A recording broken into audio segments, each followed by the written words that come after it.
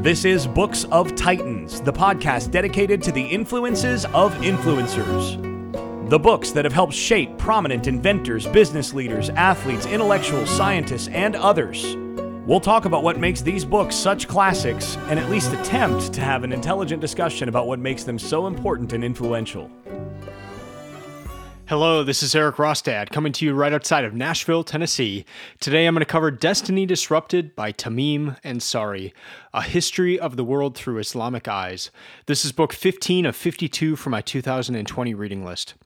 Each year I try to read at least one book about the Middle East, and for last year I asked a question on Instagram. I said, what book should I read about the Middle East? And this one was suggested to me.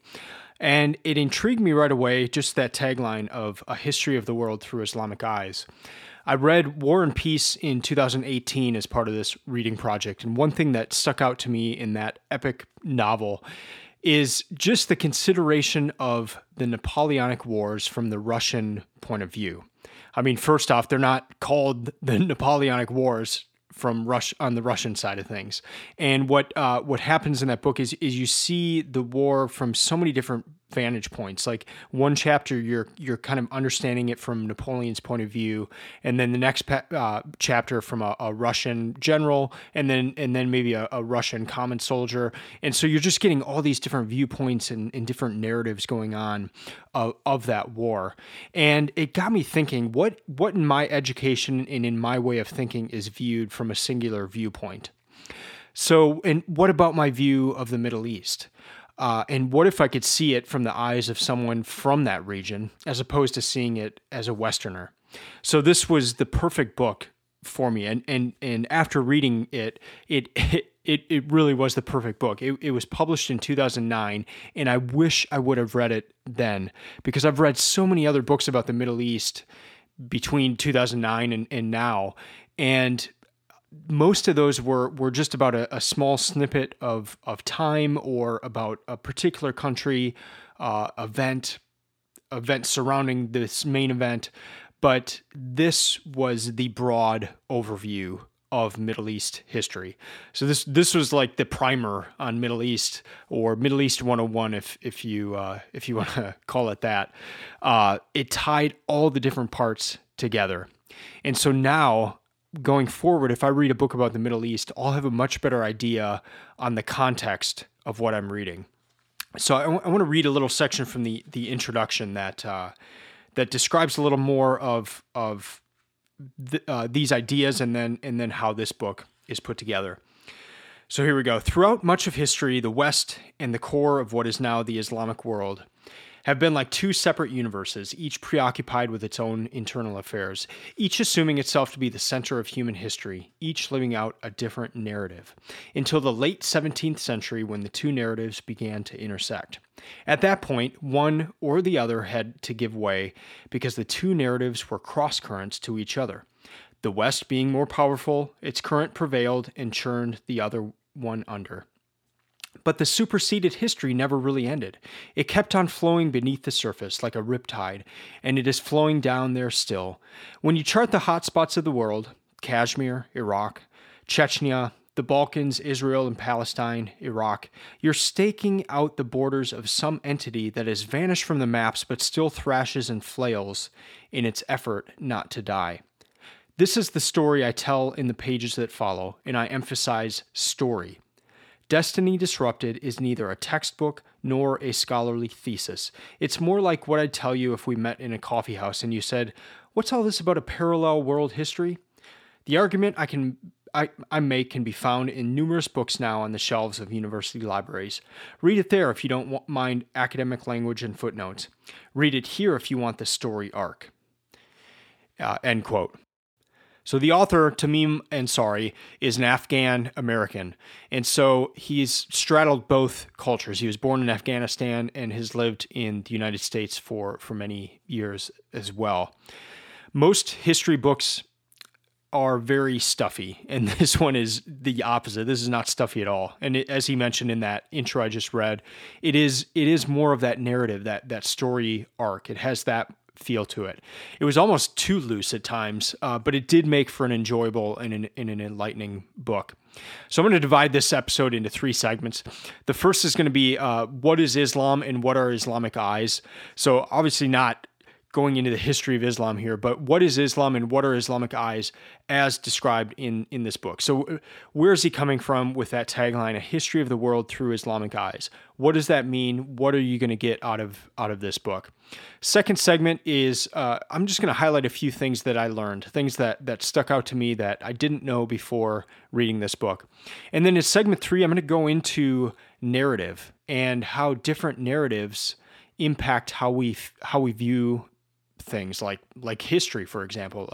And so this book offers the narrative from the Islamic point of view, but how is that different from the Western point of view, and what does that mean in other cases? And also, how does that tie in with other books that I've read for this project?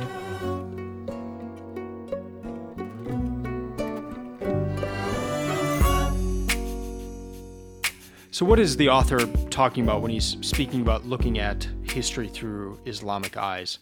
Well, here's what he says of Islam in the afterword of the book. So this is the second to last page, but I thought this was a good summary. It is problematically misleading to think of Islam as one item in a class whose other items are Christianity, Judaism, Hinduism, Buddhism, etc. Not inaccurate, of course. Islam is a religion. Like those others, a distinct set of beliefs and practices related to ethics, morals, God, the cosmos, and morality.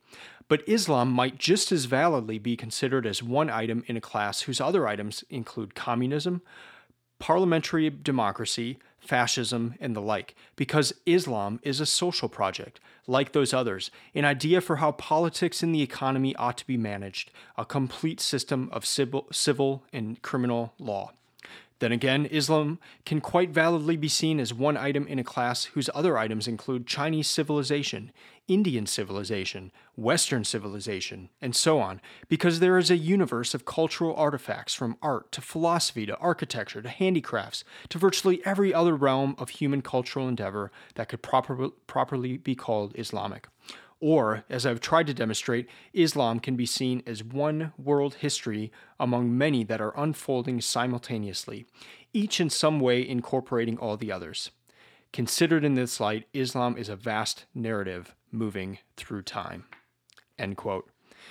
I thought that was a great summary, because what he's talking about with Islam is, yes, he talks about religion.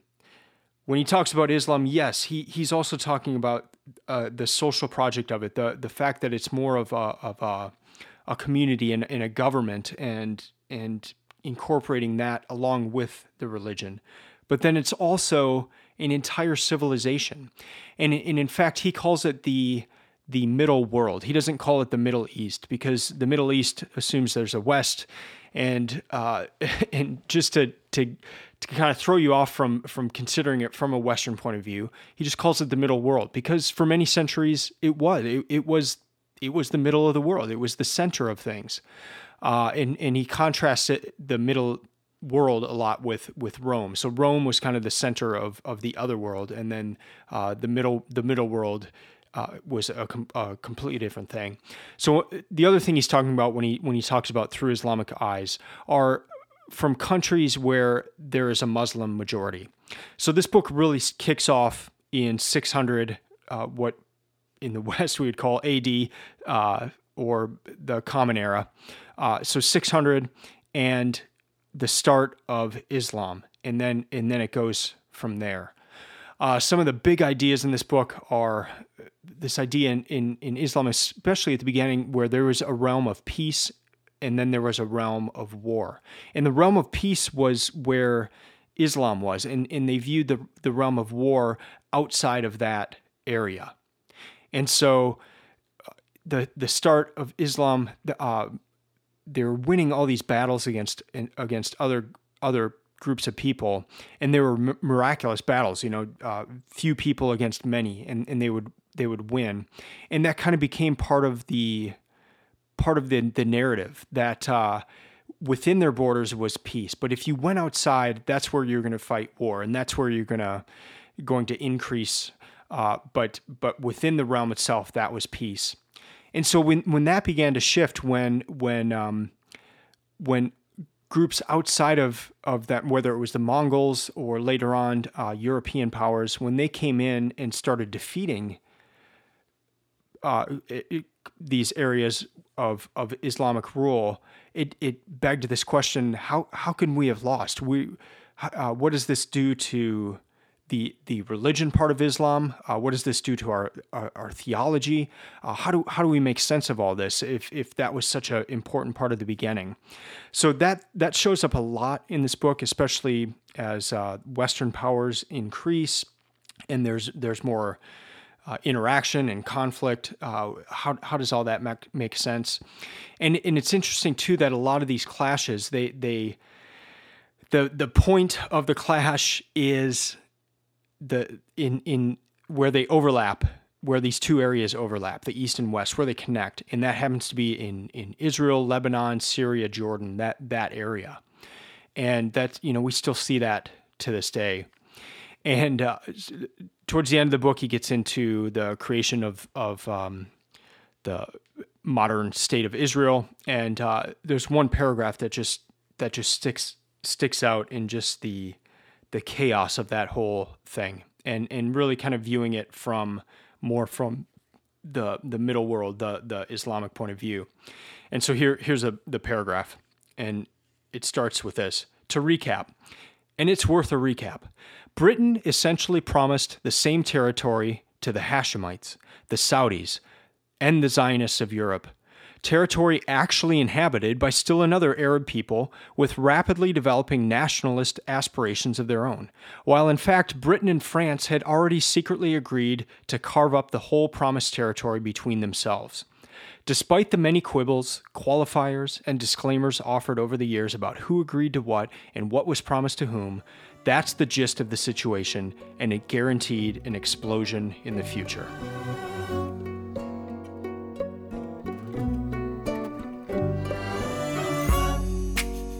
I learned a lot in this book, and like I said before, it really helped to tie a lot of pieces together of either things I'd learned or read about, but just never could really tie the whole thing together. So in this segment, I just want to highlight some of the things that really stuck out to me, and some of them are embarrassing. I mean, just things I should have known, but yeah, here are some things, and you might find these interesting.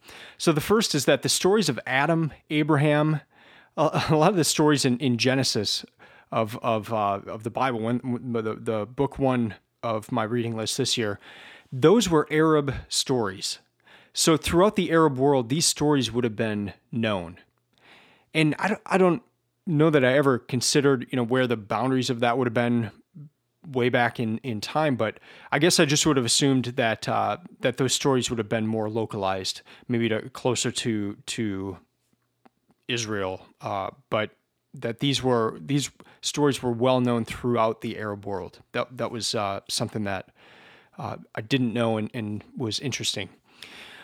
Another thing, Muslims first performed their prayers facing Jerusalem before it changed to facing Mecca, where it is to this day. So 5 times a day they face Mecca to pray, but at the very, very, very beginning, they perform those prayers facing Jerusalem. 90% of Muslims are Sunni Muslims, and I knew that, but I would always have a hard time remembering what countries had majorities of each type of Muslims, whether it was Sunni or Shiite. And no matter how many books I read on it or maps I'd look, I would always have a hard time remembering. And but this book really helped me to understand by starting from the beginning and kind of seeing where the different branches went.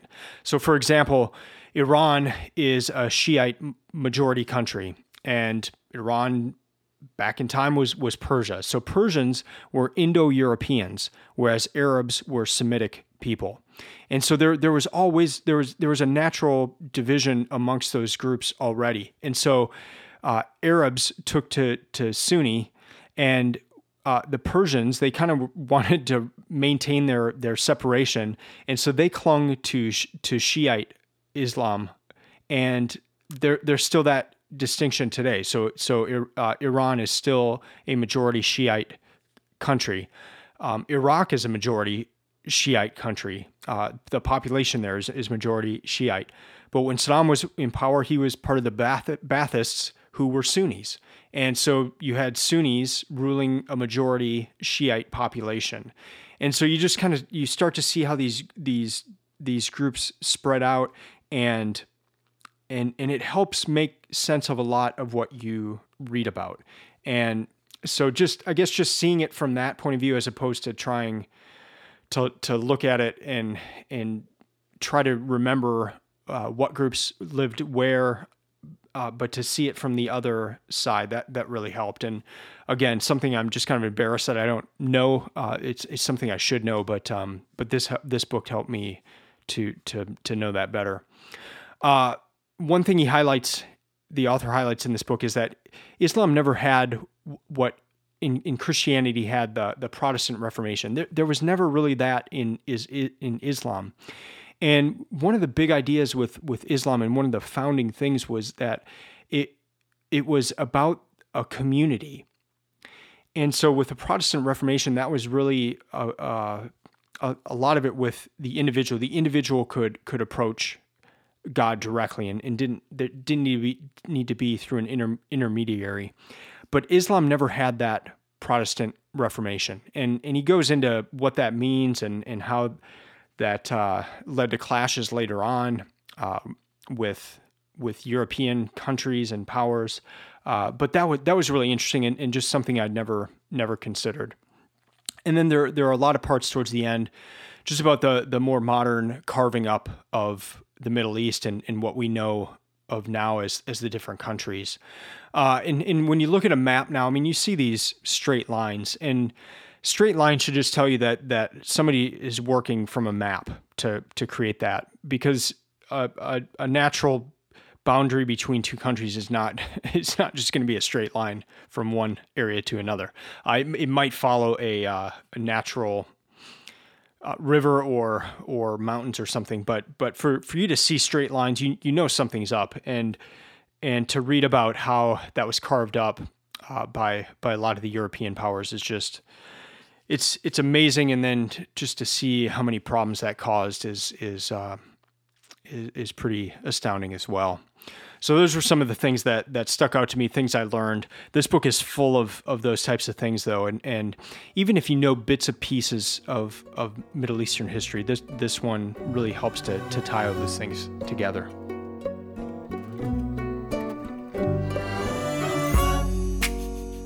Now on to segment 3. This is where I highlight my one key takeaway from each book that I read. And I found that if I try to remember a bunch of things from a book, I'll end up not remembering any of those things. But if I just try to remember one thing, I will remember that one thing, but then it will also help me to remember other things from the book. So that's the idea behind this segment. And my one thing from this book is just this idea of narrative, and how we each have a narrative of how things work in our mind. And that could be from how the world works, and then each thing we come across, each news story has got to fill within that filter, within that narrative, but also just grand overviews of history, how we view the world. I think back to the book Generations that was part of my 2017 reading list, and in that book it starts with presenting two different views of history, and one is the linear view. Things are progressing along this specific path, and that's contrasted with the cyclical view of history repeating itself.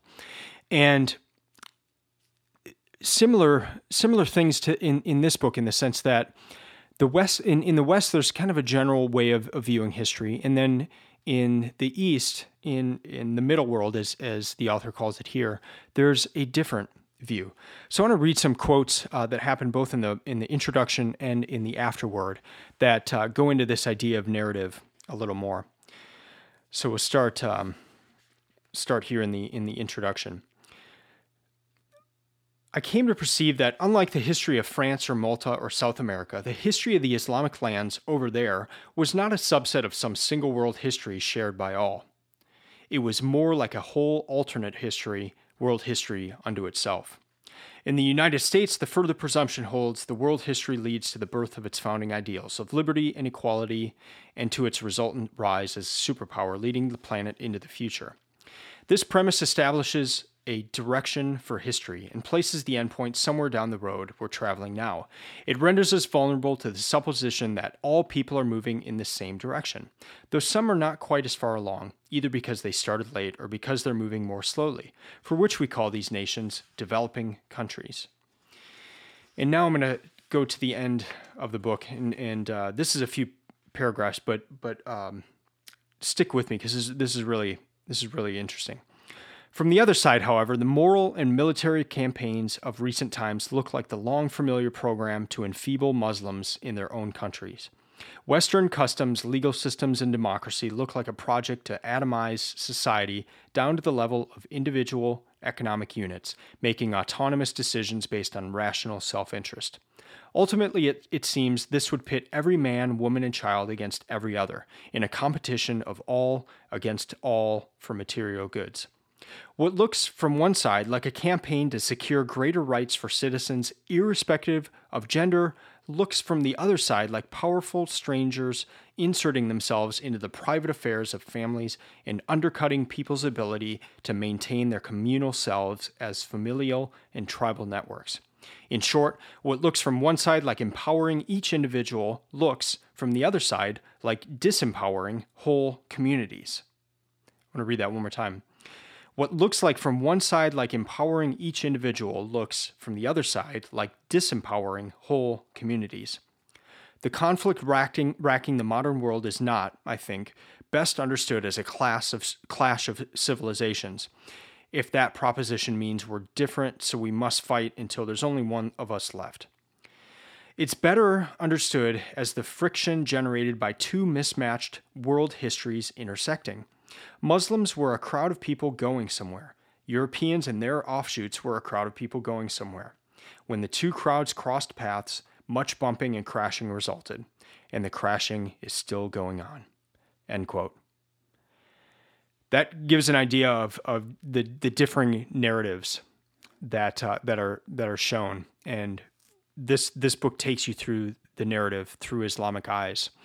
If you're reading this from the United States or from Europe or somewhere from the West, you've probably heard of history from a different point of view. So hearing it from this, it opens up a new narrative, and it's a powerful concept, and it's one that this idea of narrative, it's one that keeps popping up all over the place for this reading project.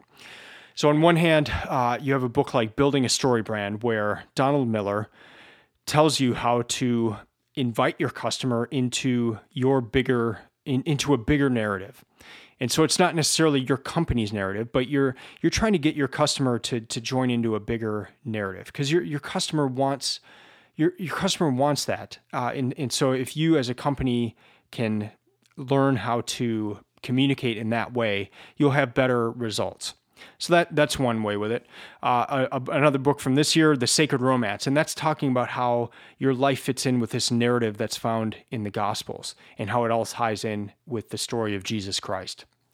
Then you have these other grand narratives called myths that cross cultures. And so in Joseph Campbell's The Hero with 1,000 Faces, you see these different myths and how they're similar across cultures, and how these narratives allow cultures to understand themselves, maybe understand where they came from.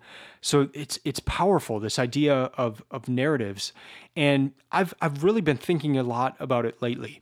With all the different news going on, it's interesting to go to different news outlets and see how they're covering a particular story. And you really get to see how each organization is operating with a specific narrative. And it's the narrative that their audience goes for. It's the narrative that their audience expects to hear. And so any story goes through that narrative. And you could switch stations and view the same story and wonder, am I even listening to the same thing here? Because the assumptions, the way each of the characters in the story are presented are so vastly different. And that's because they have to fit into this narrative. And so, especially if it's a 24-hour news cycle, there's so much that you've got to talk about that there needs to be some sort of a standard going forward. And that standard is a narrative. And you expect when you go to that station, unfortunately, I think, you expect it to fit within that narrative. So the idea here, we're all working off of a narrative. And to understand where someone's coming from, you need to understand their narrative. And this is a book that will help you do that in the sense of understanding history from Islamic eyes. And what I continually found myself doing was just saying, no, okay, that makes sense. It was like things were clicking. And I know going forward, just even reading news stories, and where in the past I may have been, how in the world would people from that region of the world, why would they think of things in that way? Why are they thinking of this particular story in a certain way? But now that helps to make sense. Another recent book in the book I covered in the previous podcast, Between the World and Me by Ta-Nehisi Coates. That is a different narrative than the one I know. It's a black father writing a letter to his son of what he will experience, the racism he will experience in his life. That's why that book was so powerful. It provided another narrative, one that I don't know, but to read that narrative helps me understand a little bit more. So to recap, this is your Middle East 101 book. If you are ignorant about the Middle East like I am, I suggest this book before you read any others. I've read some other great ones, but this one will provide the necessary context for anything you read going forward. It's a fun book in the sense of it does read more like a story as opposed to like a textbook, and it provides that narrative behind the history. So this is a good place to start if you are wanting to know more about the Middle East. All right, that's going to do it for this episode. Thank you for listening. I'd love to hear from you. You can email me at eric@booksoftitans.com. That's Eric with a K, so ERIK @booksoftitans.com. You can also send me a letter. Just go to the Books of Titans website and go to the contact page, and my address is there. I received a written letter a month ago, and that was so fantastic. Somebody was actually using that as a way to kind of help them remember what they learned in the books they've been reading, and it was a delight for me to read that. So I'd love to receive a letter from you as well, and to hear about what you're reading, maybe hear your thoughts on this episode or another episode on maybe something you learned, or maybe even another book that you read on these topics that helped you. You can follow Books of Titans on Instagram or Twitter, and the website is also stock full of resources to help you find the best books and to create your own reading list. I'll be back next week discussing another book from my 2020 reading list, and until then, keep reading, keep learning, and keep listening. I'm out.